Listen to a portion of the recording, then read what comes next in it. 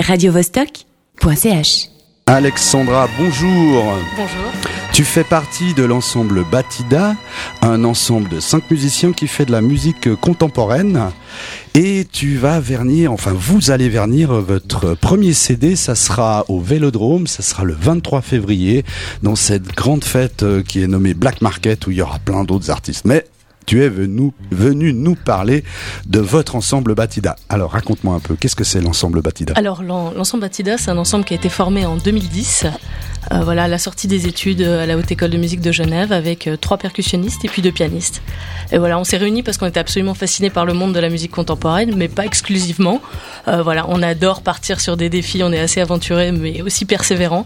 Et voilà, c'est un groupe de potes. En fait, oui, tu as l'air assez rock'n'roll comme ça au premier abord. D'Ivoire, j'ai regardé un petit peu vos vidéos cette nuit en fait, et vos pianos, c'est des pianos à queue magnifiques, mais vous vous amusez beaucoup avec ces pianos, vous les utilisez un peu bizarrement, je dirais. On va pas dire ça, mais quand même on le dit, on les maltraite un petit peu, mais c'est pour le profit du son en fait. Effectivement, dans la musique contemporaine, il y a tout un champ d'expérimentation qui va se placer non pas sur le clavier, comme on a l'habitude sur les touches noires et blanches, mais à l'intérieur du piano. Et voilà, et à cette occasion-là, les percussionnistes, on va les préparer, on met des clous, des vis, des gommes, de l'aluminium. On joue avec l'archet aussi. On joue avec l'archet, avec des battes, etc. Et on essaye de rester dans une limite où on va pas abîmer l'instrument. Donc pour ça, on travaille avec des facteurs d'instruments. Voilà, on a une connaissance après de la mécanique interne, de ce qu'on peut faire et ce qu'on ne peut pas faire. On essaie de rester dans les limites. Mais on va explorer, ouais. On ne maltraite pas le Steinway, on appelle ça des pianos préparés, c'est ça ? Effectivement, c'est des pianos préparés. Grand hommage à John Cage. Ouais. Et en percussion, moi là, j'ai vu les images, mais nos auditeurs ne savent absolument pas. Qu'est-ce qu'il y a comme percussion ? Alors, les percussions, c'est immense. Si il nous reste 2 minutes, on a le temps. On a le temps, c'est vrai. Alors, les percussions, c'est quelque chose qui va irradier sur toute la surface du globe. C'est vraiment l'instrument qui est transversal par excellence. On le retrouve dans toutes les cultures. Ça va de l'Afrique à l'Amérique du Sud, à l'Europe, évidemment, à l'Asie. C'est absolument passionnant. Puis un percussionniste aujourd'hui sur les scènes contemporaines, il est censé faire un peu de tout. Donc on fait effectivement des claviers, on fait des timbales, etc., de la batterie, tout ça. Mais on va aussi aller gratter un petit peu sur des choses qui sont un petit peu différentes, des tablas, des instruments à peau, des digitaux. C'est une... Et j'ai remarqué aussi qu'il y avait du vibraphone, je crois, à savoir, non ? Oui, il y a beaucoup de claviers, en particulier dans la piste que je vous ai donnée aujourd'hui, pas. Mais dans le CD qu'on vernit demain, il y en a. Alors ce CD, parlons-en, vous avez fait ça où ? Alors ce CD, on l'a fait en 2 temps. On l'a enregistré dans un premier temps en Bourgogne, aidé par le CRR de Châlons. Et puis dans un deuxième temps, dans les studios de la Haute École de Musique de Genève, dans le département de percussion, qui sont avenue du Mail, en sous-sol. Et vous avez fait ça avec qui ? On a fait ça avec qui ? Oui, bien sûr, on ose le demander. C'est l'occasion de parler de David Poissonnier, qui est notre super ingénieur du son. C'est vraiment un architecte sonique. Parce que pour les pièces qu'on présente là demain, c'est des pièces qui ont du temps réel. Donc ça veut dire que le son va être pris en temps réel, puis retravaillé par tout un système très complexe d'ordinateurs, d'effets, etc. Donc c'est un peu l'être humain qui est décuplé, en fait. C'est une sorte de réalité augmentée.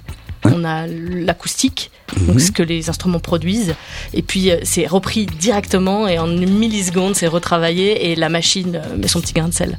Et tu es pas venu les mains vides, je crois. Non. Tu es venu avec un petit extrait de ce CD. Oui.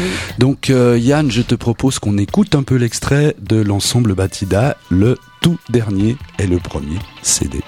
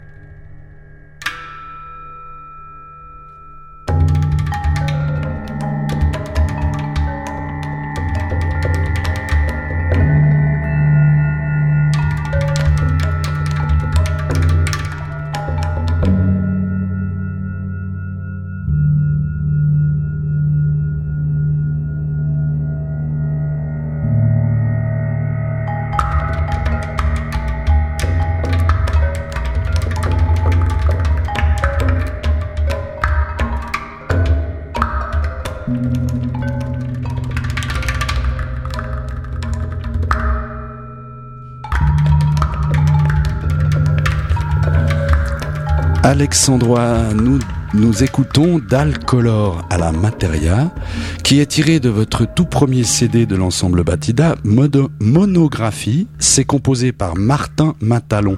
Alors explique-nous un petit peu toute cette musique, parce qu'il y a plein de gens qui doivent se dire, mais où suis-je ? Qu'est-ce que c'est exactement ? Alors Martin Matalon, c'est un compositeur franco-argentin.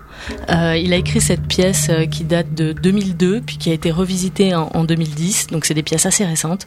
C'est une pièce pour deux pianos, des pianos à queue, et puis 6 percussionnistes. Donc l'ensemble qui est composé de 5 musiciens, on a 3 guests en plus pour cette pièce. L'extrait que je vous ai donné là aujourd'hui, c'est un extrait qui utilise justement des percussions extra-européennes. On en parlait tout à l'heure, et là voilà, on va explorer un peu plein de choses, des tablas, des tambourdos, des calebasses africaines, du zarb du Moyen-Orient, voilà, du oudou d'Afrique. Et en fait, pour ce petit extrait, il s'est amusé à connecter un petit peu plein d'instruments digitaux, voilà, et en faire une sorte de monde parallèle, un peu labyrinthique, quelque chose à la frontière avec quelque chose de surréaliste, à la frontière avec le rêve en fait.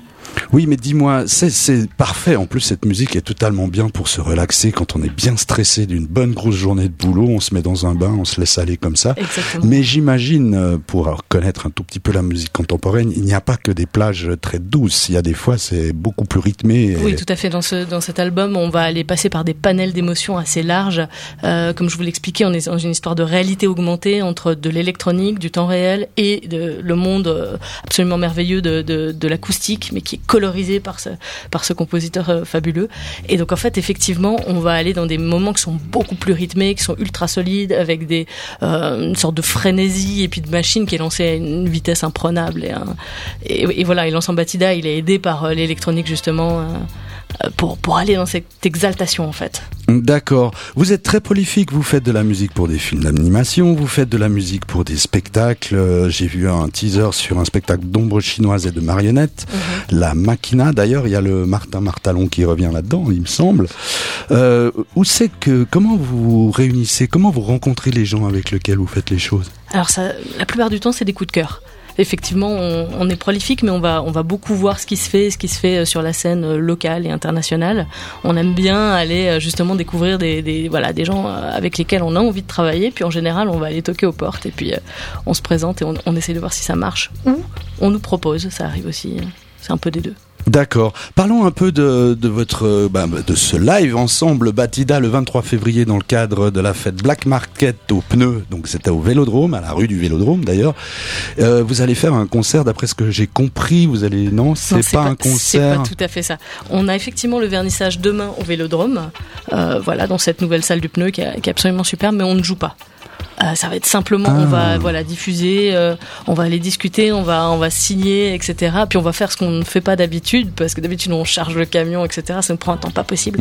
Là, on va pouvoir être avec le public et puis justement détricoter un petit peu ce qui se passe dans cette musique, expliquer éventuellement, répondre aux questions, voilà. Ce qu'on prend assez peu le temps de faire d'habitude. On s'est dit qu'on allait se consacrer à ça. D'accord. Et le CD est fini et les prochains projets Alors il y en a plein. Vas-y, raconte un peu. Il y en a plein. Il y a un projet qui me vient à l'esprit là tout de suite, s'appelle Welcome to the Castle. C'est un projet qui est hybride entre le rock psychédélique et la musique contemporaine. C'est une grande pièce en 3 actes qui a été écrite, qui est quasiment finie par Nicolas Bolantz, voilà, un compositeur de la scène actuelle qu'on aime beaucoup. Et je pense qu'il nous écoute peut-être. En tout cas, il sera là demain et on aime travailler avec des compositeurs vivants, des compositeurs avec lesquels on est en contact. Et il nous a écrit une pièce sur mesure pour l'ensemble, voilà, dans laquelle il y aura pas de piano, mais il y aura des synthétiseurs, du Fender Rhodes, de la batterie. On est plutôt à la lisière avec les musiques actuelles. On va retrouver un univers un peu plus rock'n'roll. Exactement, et cette pièce est faite pour un château. Voilà, et donc on va aller se propager dans toutes les salles du château, de la cour de ronde à l'enceinte centrale, de la salle de garde à la salle d'armes, etc. Et tout va se passer en même temps. C'est un projet qui est de l'ordre de quelque chose qui est plus familial, plus grand public. On va aller visiter ce château comme on visiterait un musée, mais il est en son en fait. D'accord, bien, merci beaucoup. Le temps file, je dois abréger cette conversation passionnante, Alexandra.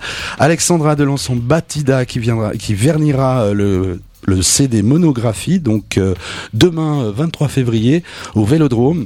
Allez discuter avec ces merveilleux musiciens complètement anachroniques, on va dire, qui sont proches d'un univers assez dada. Alexandra, à tout bientôt, au revoir, merci. Merci beaucoup. radiovostok.ch